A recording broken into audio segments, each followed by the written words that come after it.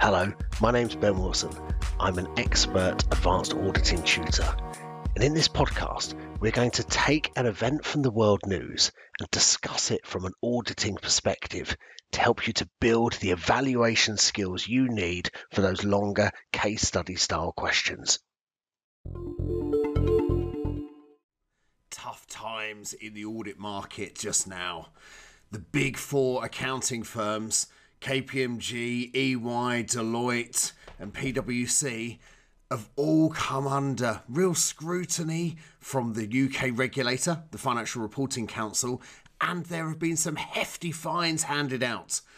KPMG has been fined £20 million for their audit failings around the Carillion audit, although that was reduced down to 14.4 million because KPMG complied with the regulator. Deloitte were fined 15 million for their shoddy work around the autonomy audit, and PwC have been brought into this as well. A £5 million fine for their audits of Galliford Try and Kier.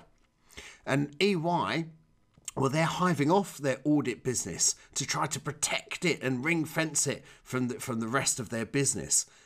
Now, what's going on in the industry? Why are all of these fines being handed out? And what does this tell us about audit quality and quality control? Because quality control is an increasingly important topic within the AAA exam. So in this edition of the Audit Cast, we're going to be exploring these audit failings and considering how quality control might be examined going forward. KPMG's audit of Carillion and PwC's audits of Galliford Try and Kier both suffered from the same issue in the eyes of the regulator. Now, Carillion was, before it collapsed, a large construction firm. They were doing long-term projects on behalf of the UK government primarily, building schools and hospitals, that sort of thing. And Galliford Try and Kier, who were audited by PwC, both of those are construction businesses. And the similarity and the same failing in these audits was around long-term construction contracts. Now, these are complicated. If you're going to do a project over, let's say, a 5-year period, well, I mean, recognising the revenue is relatively straightforward. We recognise the revenue as performance obligations are met. But the difficulty comes if these contracts, these long-term contracts, are going to become loss-making over time, then in the interest of prudence, a key accounting concept, the company should recognise any losses that are likely to arise. They should recognise those now. Now, if you're the management of Carillion or Galliford Try or Kier, you've got a clear self-interest threat here. You don't want these long-term contracts to be seen as loss-making, because then you've got to recognise losses right now. And that's going to really harm your financial performance. So clearly, management have a self-interest threat in making these contracts look a bit more profitable than they really are, or underestimating some of the costs that are likely to arise. We can see that management have got that risk, but the problem came in with these audits in that both KPMG and PwC did not challenge management sufficiently on the assumptions they were making on these long-term contracts. They didn't demonstrate sufficient professional skepticism. And why did the auditor do that? Well, I mean, there's lots of reasons, but the one that really springs to mind for me is that both KPMG and PwC were earning lucrative audit fees out of all of these contracts out of these clients. And so they don't want to really robustly challenge management and say that perhaps there's lots of losses to be recognised, perhaps these businesses aren't going concerns, as was the case with Carillion, because they're going to lose out on their fat, juicy audit fees. You can see how this happens, but that doesn't make it right. And that's why the FRC have stepped in and issued such significant fines. But the fine that KPMG received for Carillion was hugely more than PwC received for Galliford Try.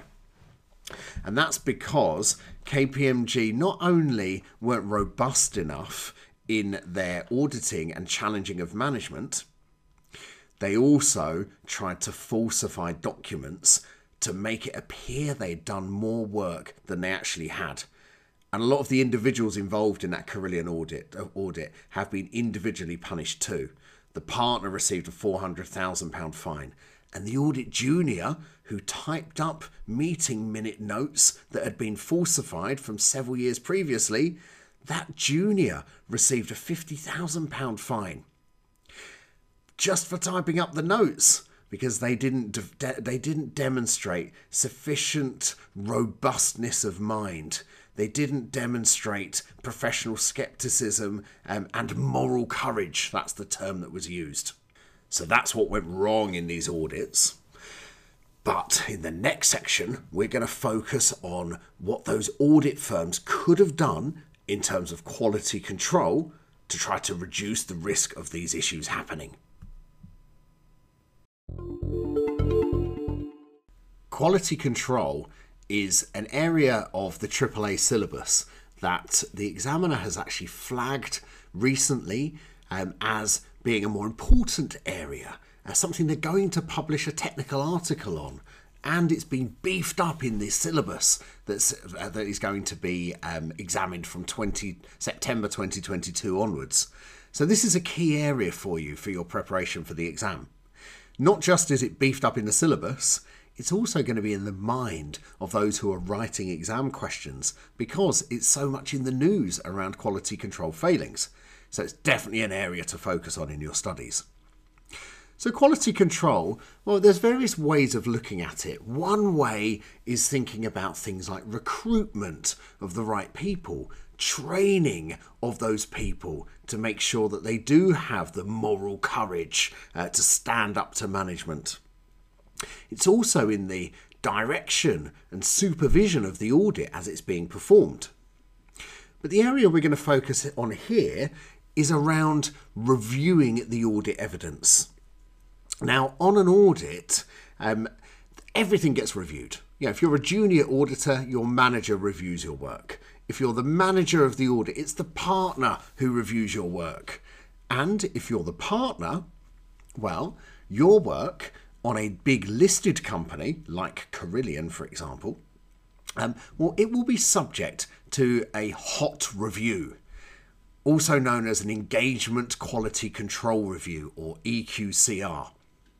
And what happens here is that another partner or senior individual, usually a partner, who hasn't been involved in the audit, will review the file and they'll review any significant judgments that have been made by the audit partner.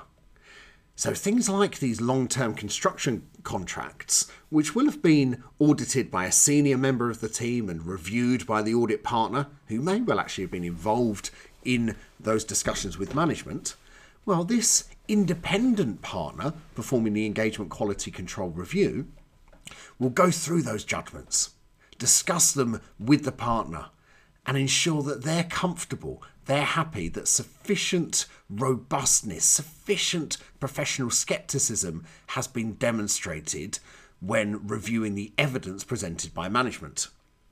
And if it hasn't been, or if that evidence doesn't support the conclusions, then it will be up to the audit partner and audit team to go back and perform more work or challenge management more robustly.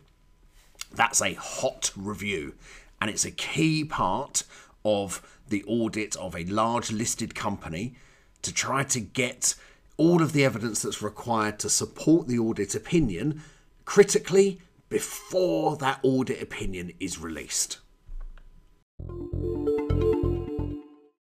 Wow, if this is the free stuff Ben's putting out, can you imagine how good the quality of his resources and support is on one of his paid courses? Well, you can imagine. It's outstanding, market leading. If you want more support from me to help you to pass the AAA exam, head over to benwilsonaaa.com and you'll see the support services that I provide. Or if you want more free stuff, head to my YouTube channel where you can see a selection of the resources that are available on my paid course.